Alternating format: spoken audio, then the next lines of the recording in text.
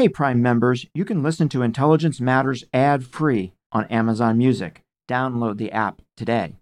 This spring, if you'd rather spend time enjoying your lawn instead of trying to keep it alive, there's good news. TruGreen is the easiest and most affordable way to get a beautiful lawn. All you have to do is water and mow, and they'll do the rest. Weed control, fertilization, aeration, and even some things you might not even think of. They'll do all of it, while you can do literally anything else. With TruGreen, you can have your lawn looking as good as a putting green. That's not hyperbole. TruGreen is the official lawn care treatment provider of the PGA Tour. TruGreen offers a satisfaction guarantee, and they have a verified best price promise, which guarantees you the lowest price with no compromise on quality. You do you. Let TruGreen do your lawn care. Visit TruGreen.com to get the best lawn at the best price with the best people guaranteed. Looking to instantly upgrade your Mother's Day gift from typical to meaningful? Shop Etsy. Get up to 30% off well-crafted and personalized gifts from participating shops until May 12th. This year, embrace your creative side. You know, the side your mom gave you. And shop Etsy for custom jewelry, style pieces, home decor, and extra special items she'll adore.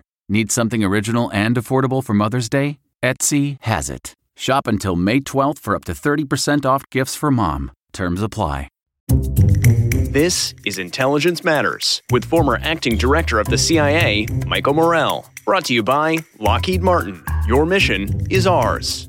The competition in AI is a central one in great power competition between China and Russia. AI will reflect the values of the competitors, whereas we want to protect human privacy. We want to make sure that our use of AI is ethical and moral and consistent with our laws. An authoritarian regime might not do it that way. You can see the way that China's using AI-enabled systems to provide surveillance over their population and actually control them. Over time, both China and Russia said, look, we cannot allow the United States to be unfettered in the world. We want to compete directly with them.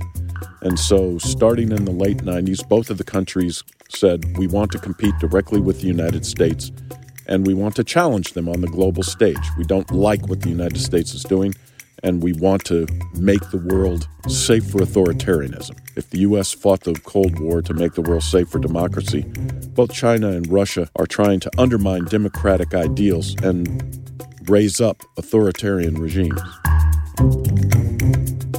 Around 2012 was the first time the department said, we need to start paying attention to these great power competitors. This is kind of like a bear coming out of hibernation and shaking its head. It's been asleep for a long time, didn't really need to have strategic muscles because it was so big. There wasn't really a competitor that could threaten it. So now we're shaking off our kind of 25 years of having it easy, and we're trying to build our muscles back up so that we can compete in a long-term strategic competition. The Honorable Robert Work served as the 32nd Deputy Secretary of Defense from 2014 to 2017. Secretary Work served as an artillery officer in the U.S. Marine Corps and worked at the Center for Strategic and Budgetary Assessments and as CEO of the Center for a New American Security. He also served as Undersecretary of the Navy and is chairman of the board of the U.S. Naval Institute, among many other activities. My close association with and deep admiration for Bob began when he was Deputy Secretary and I was Vice Chairman of the Joint Chiefs of Staff.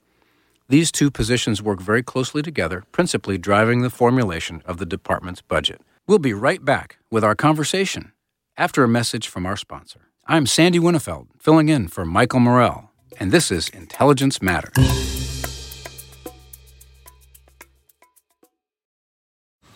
Man, that sunset is gorgeous. Grill, patio, sunset. Hard to get better than that. Unless you're browsing Carvana's inventory while you soak it all in.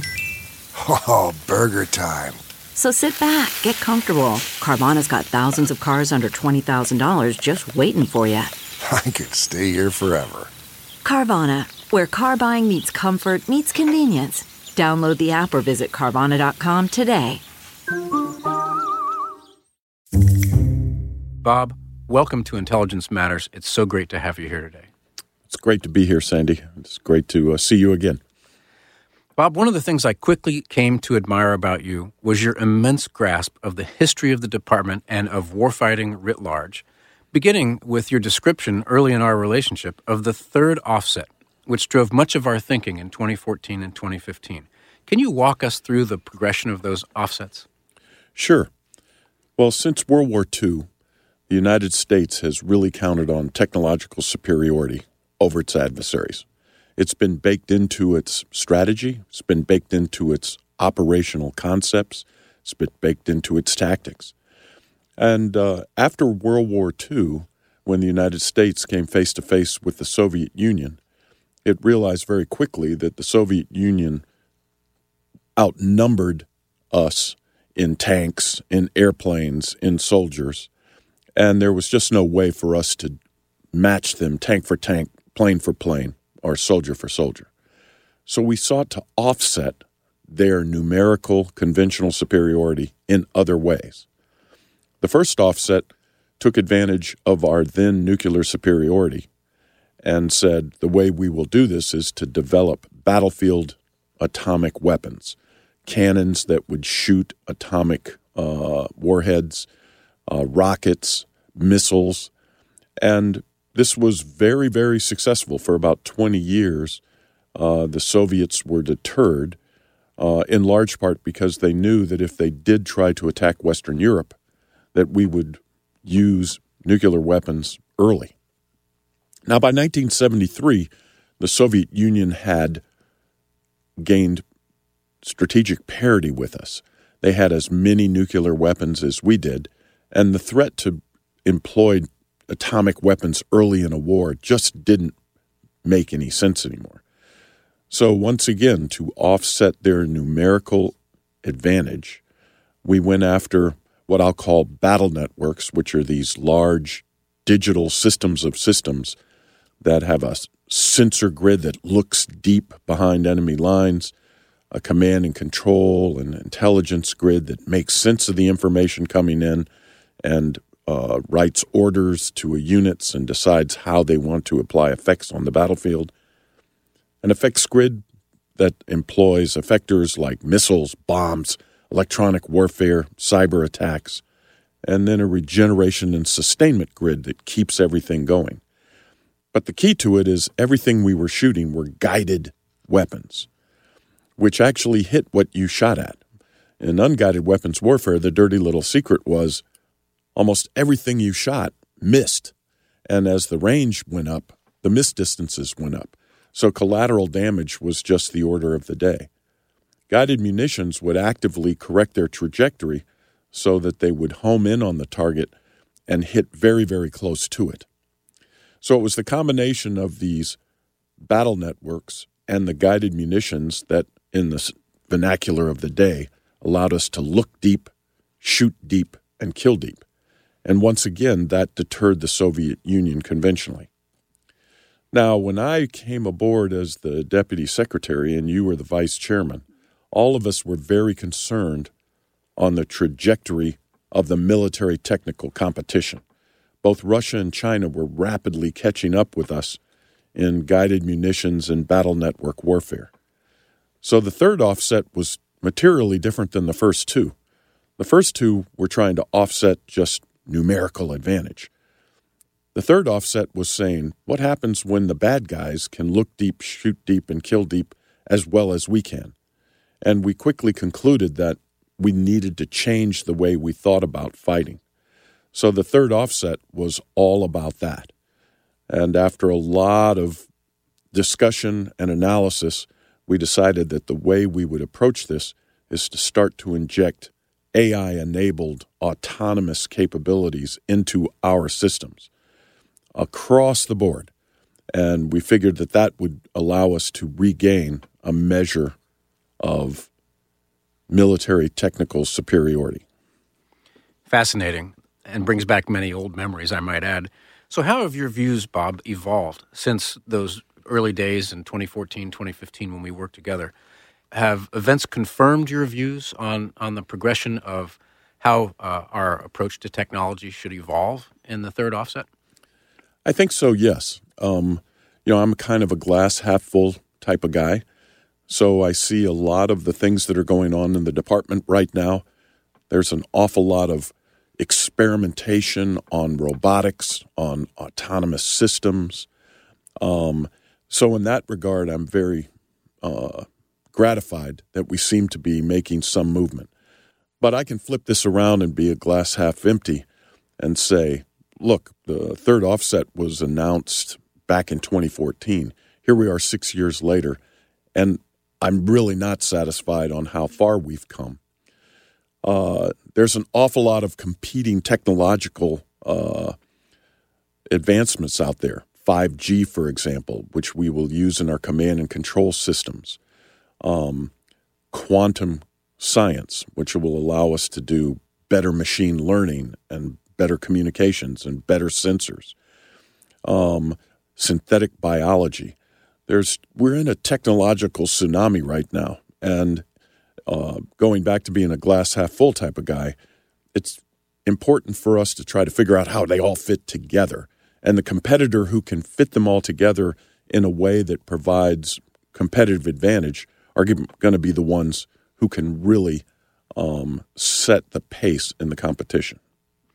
Well, it would seem like there are probably some considerable service cultural obstacles, departmental cultural obstacles, congressional obstacles that are lined up, making it harder and harder to do exactly what you're talking about. We mentioned a moment ago artificial intelligence as part of a third offset.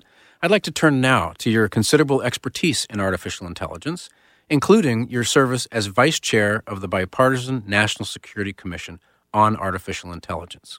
Can you baseline our audience on what artificial intelligence really is, how it breaks down, and a bit about the commission's work? Well, artificial intelligence has gone through what have been called AI winters, where the promise of AI, where it would allow us to do so many things, have robots that would speak with us and do what we would want, systems that would automatically take care of everything. We've just never had the capability. The way DARPA, the Defense Advanced Research Project Agency, describes this, is that the first wave of AI were what were called expert systems, if-then logic. And it was quite powerful, but you had to have like a PhD in computer science. You had to have someone who really understood the problem and could program the system. And you could only go so far. But along comes machine learning, where you can actually teach the machine, or the machine can learn. And this second wave of machine learning, which really took off around 2012 and 2013, is really what is happening inside the department. So you can provide the machine with a lot of information, and the machine can make inferences and actually make predictions of the future. They're prediction machines. So you can use it for readiness. You can say, look at what is happening in my aircraft fleet, and I want to improve readiness. And artificial intelligence can learn through just going through enormous amounts of data and saying, this is the proper way for you to approach this problem so that your readiness would improve. You can use it in the back office of your of the Department of Defense to improve transactions. It's just anything that you can think of in terms of transactions you can do. Andrew Ng, who is an expert in this, says if it takes you about a second to think about something, you should just automate that.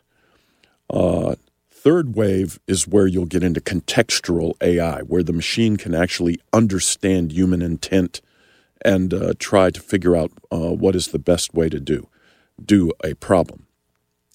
So the one thing, though, is in the Department of Defense, AI is just a means to an end. The end is more autonomous operations. And the department spoke in terms of autonomy at rest. These would be decision-making tools or decision assistance tools or tools that would allow an analyst to understand enormous amounts of data that he or she might not otherwise be able to really get it through. And then autonomy in motion, which would be unmanned systems, autonomous weapons, etc.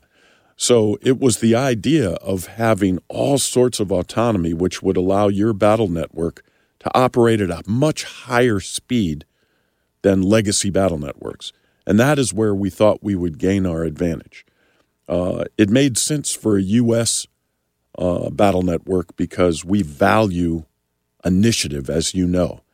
We expect the youngest soldier, if they're on the battlefield and see something that looks different than what the orders originally envisioned, they'll take the actions necessary to get us back on track.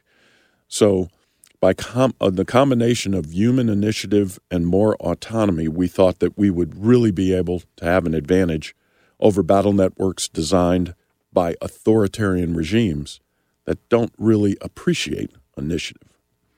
Now, Bob, one of the key questions surrounding the use of AI in defense systems is, of course, ethics.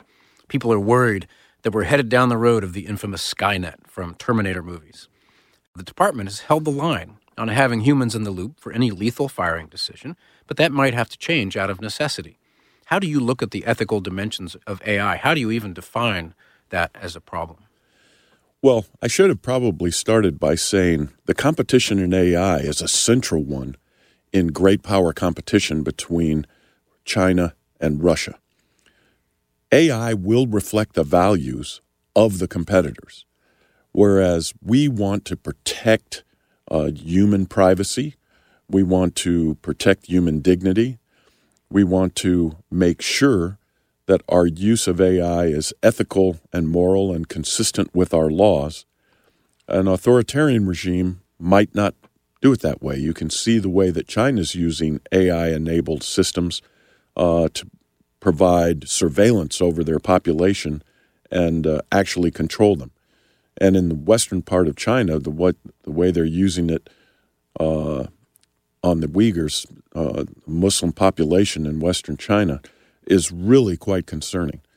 So from the very beginning, we have emphasized that artificial intelligence should be based on some ethical foundations. And these ethical foundations are being discussed in a wide variety of different fora, and it's one of the key things that the National Security Commission on AI has said.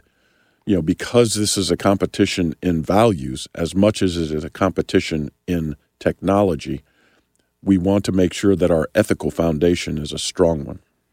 It would be interesting to see if there were ever a point when the advantages conferred on an opponent by using AI start to so eclipse our own capability that we have to consider looking at other ways. Speaking of China, Chinese entrepreneur Kai-Fu Lee says that to have good commercial AI, you have to have four things: a lot of government support, decent engineers, ruthless entrepreneurs, and lots of data.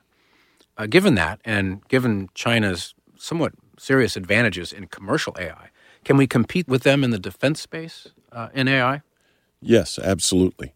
Now, Kai-Fu Lee also says, look, he thinks that the United States and the West is ahead in AI research, but that he assesses that the Chinese are ahead in applications for the very reasons you just outlined. And the one thing that I would say is, I don't think we are being ruthless enough in the applications. Everyone is very worried that AI is brittle. You know, it can only, once you teach a machine something, it can't transfer that learning very easily. There is a technique called transfer learning that allows you to do this, but generally the machines, and the best example I can give is DARPA used to show a picture of a young baby holding a toothbrush. And even after being taught, the machine identified it as someone carrying a rifle. And no human would ever make that mistake. But the machine did, because it was just trained and it made its best inference and guess. So what we need to do is start making applications, testing them, gaining trust in them, experimenting with them, finding the limits of what these technologies will do, and making sure that we apply AI in a reasonable way so that what we expect the machine to do will actually be observed by our operators. It's actually would be against international humanitarian law to give an autonomous weapon, for example, to a commander. and say, utilize this weapon. And the weapon would do something different than what the commander was thinking. It might wind up causing collateral damage or killing or maiming an innocent non-combatant. So it's very, very important that we get into the applications phase and we just push and push and push. And we find out the limits that we're comfortable with that are consistent with international humanitarian law and the law of war. And we do the best, use it to the best advantage. I'll give you an example. The U.S. Army just recently did what is called a breach of a complex obstacle. So this would be an obstacle that an infantry unit might face or an infantry mechanized unit might face. And you'd have anti-tank ditches and minefields, concertina wire, just a very, very difficult tactical problem. And we train our troops to, over a period of weeks, how you would have to do that. And the Army recently did a completely robotic breach. The breach was done completely with robots. And normally this takes a long time to train. But after it was all over, the senior leaders of the Army went down and said, hey, how long did it take you to train? And they said, oh, not long, sir. It's because the Army used Xbox controllers as the basis for the controls for the robots. And all of the soldiers immediately just got it. They just got, they got the Xbox controller and went to work. So that's the kind of thing that we should really be doing at all levels and trying to figure out how human and machines work best together to accomplish a complex battlefield problem. Amazing. We'll be right back with our conversation after a message from our sponsor. Okay, it's time to commit. 2024 is the year for prioritizing yourself. Begin your new smile journey with Byte, and you could start seeing results in just 2 to 3 weeks. Just order your at-home impression kit today for only $14.95 at Byte.com. Byte clear liners are doctor-directed and delivered to your door. Treatment costs thousands less than braces, plus they offer financing options, accept eligible insurance, and you could pay with your HSA, FSA. Get 80% off your impression kit when you use code WONDERY at Byte.com. That's BYTE.com. Start your confidence journey today with Byte. Bob, no contemporary discussion of defense can escape the transition we're going through in shifting our focus from counterinsurgency and counterterrorism to near-peer threats. Can you reflect for our audience a bit on what drove this and where it's headed? Yes. The Cold War ended, and the United States found itself in an enviable position.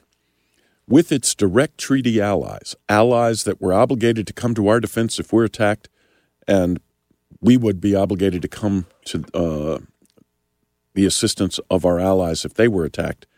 When you added that together between our percentage of global gross domestic product and global defense expenditures, both were over 70%. It was a period of enormous advantage. The United States faced no competitors that were really capable of knocking it off of its position as the number one global superpower. So throughout the 90s and especially after the horrific attacks on 9/11, the United States really focused on two things: rogue nations such as North Korea, Iran, Iraq in the 1990s, and then after 2001, terrorism. And it really focused on these things to the exclusion of really large powers that could take us on conventionally. Sandy, since 1886, the United States has never faced a competitor with a gross domestic product greater than 40% of our own. In the Cold War, the Soviets got to about 43, 44%. Even in World War II, the combination of Japan and Germany was not that much more than 40%. Well, China has surpassed us in purchasing power parity, and is expected to surpass us in absolute GDP in the 2020s. So we've never faced a high-tech, authoritarian competitor with the economic power of China. Russia is a different problem. They have a terrible economy, but they have a lot of nuclear weapons that threaten, the destruction of the United States. So over time, both China and Russia said, look, we cannot allow the United States to be unfettered in the world. We want to compete directly with them.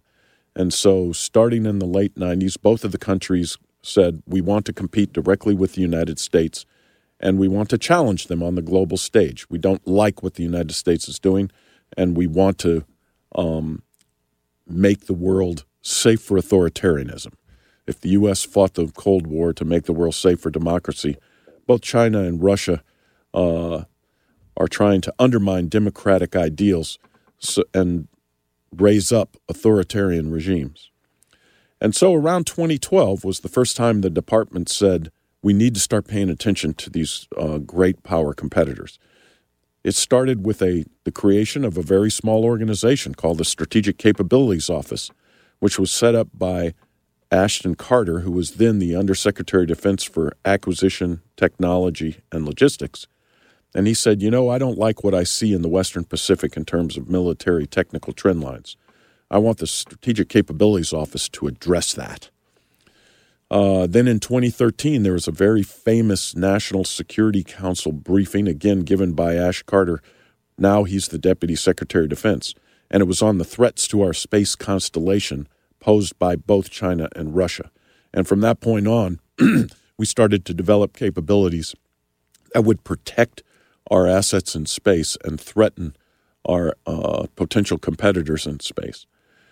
And this started with the third offset, where we said we have to look at these great power competitors. We have to do something different. And I think you can draw a straight line from the third offset to the 2018 National Defense Strategy, which was written when Secretary Jim Mattis was the secretary, which basically said we are now going to focus on long-term strategic competition with revisionist powers like China and Russia. So this is kind of like a bear coming out of hibernation and shaking its head. It's been asleep for a long time, didn't really need to have strategic muscles because it was so big, there wasn't really a competitor that could threaten it. So now we're shaking off our kind of 25 years of having it easy, and we're trying to build our muscles back up so that we can compete in a long-term strategic competition. And the United States, Sandy, as you know, is pretty good at this. We did it pretty well in the Cold War, and we ended the Cold War on terms favorable to us.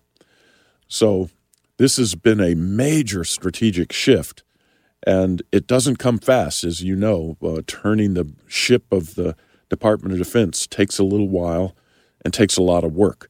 But I think everybody should recognize that work is happening, and there's a major, major shift afoot. So this discussion leads me to ask a question that's very important to me. I usually think in terms of balancing ends, ways, means, and the strategic or the security environment. And if one of those variables changes significantly, the others have to adapt in order to maintain equilibrium. Well, if we would agree that the security environment is deteriorating a bit, and our national ends would remain the same, protection of our allies and certainly our own homeland, that would leave only two variables to tinker with if the security environment deteriorates, which would be ways and means. And as a military, as a nation, we tend to focus a lot on means, better technology, more of it, and we tend to ignore ways.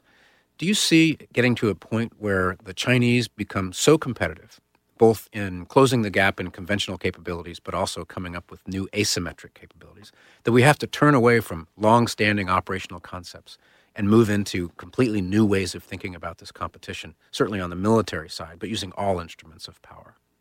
Yes, that's happening right now, Sandy. Secretary of Defense Mark Esper has challenged the Joint Staff and the J7 specifically to say, by December of this year, I want you to provide me with new operational concepts that would help drive the design of our force, the capabilities we pursue, and the way that we would execute military operations along the full range of military operations, from competition, in the gray zone that a lot of people talk about, all the way up to conventional warfare.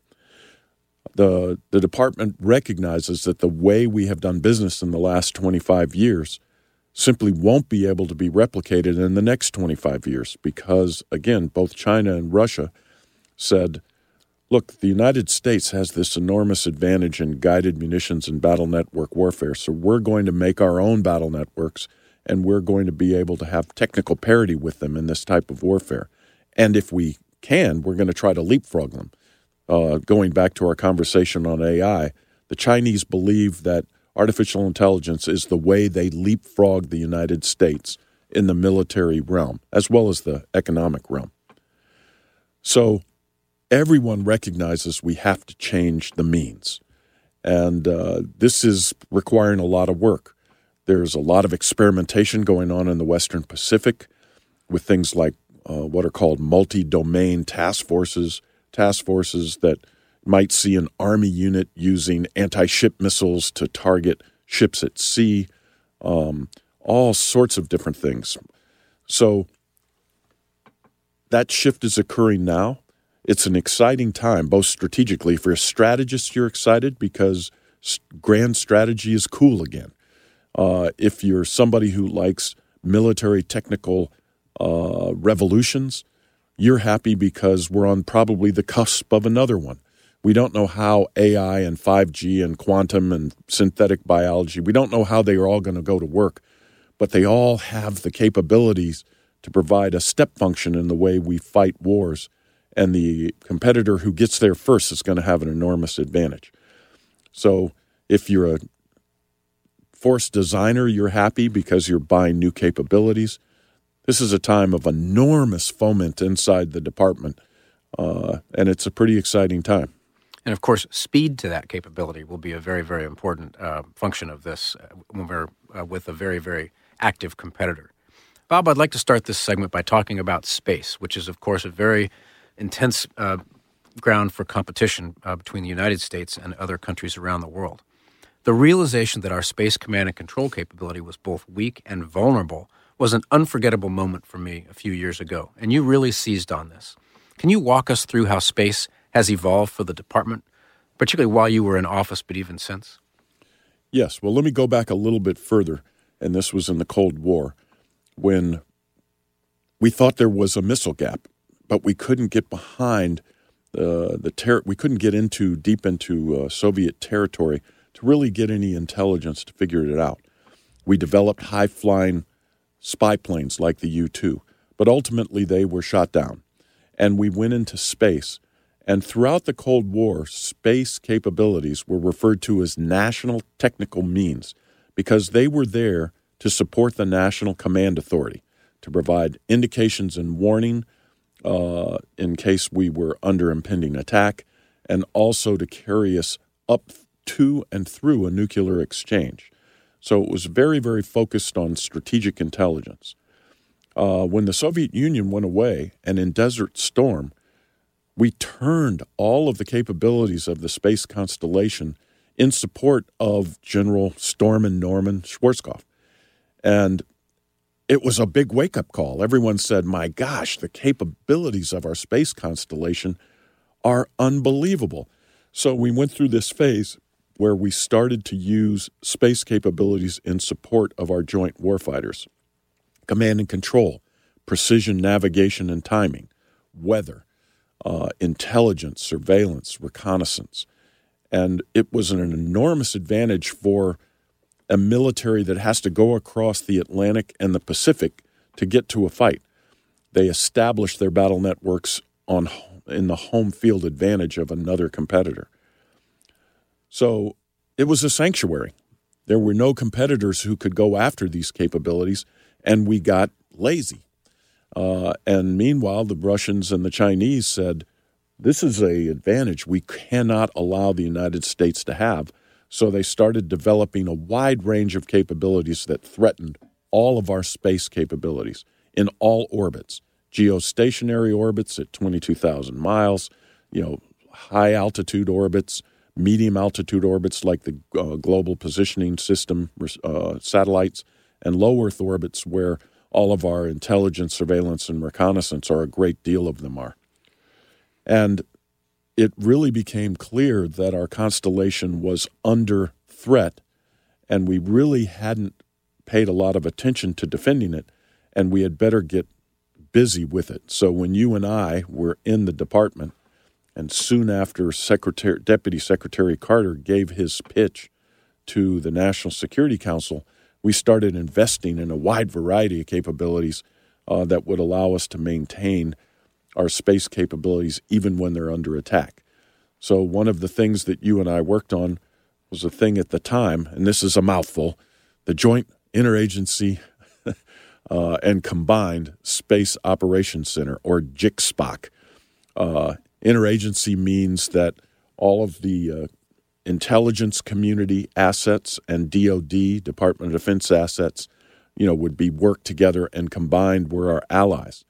And essentially what it did is it looked up and it would say, okay, we're under attack. What are we going to do? We're going to have to move this space asset so that it doesn't get taken out, etc. And over time, that has become the National Space Defense Center, which is in operation today out in Colorado Springs, Colorado. So, yes, this is one of the things I'm most proud of, one of the things that you and I started and have set us into a position where, our space assets are more protected.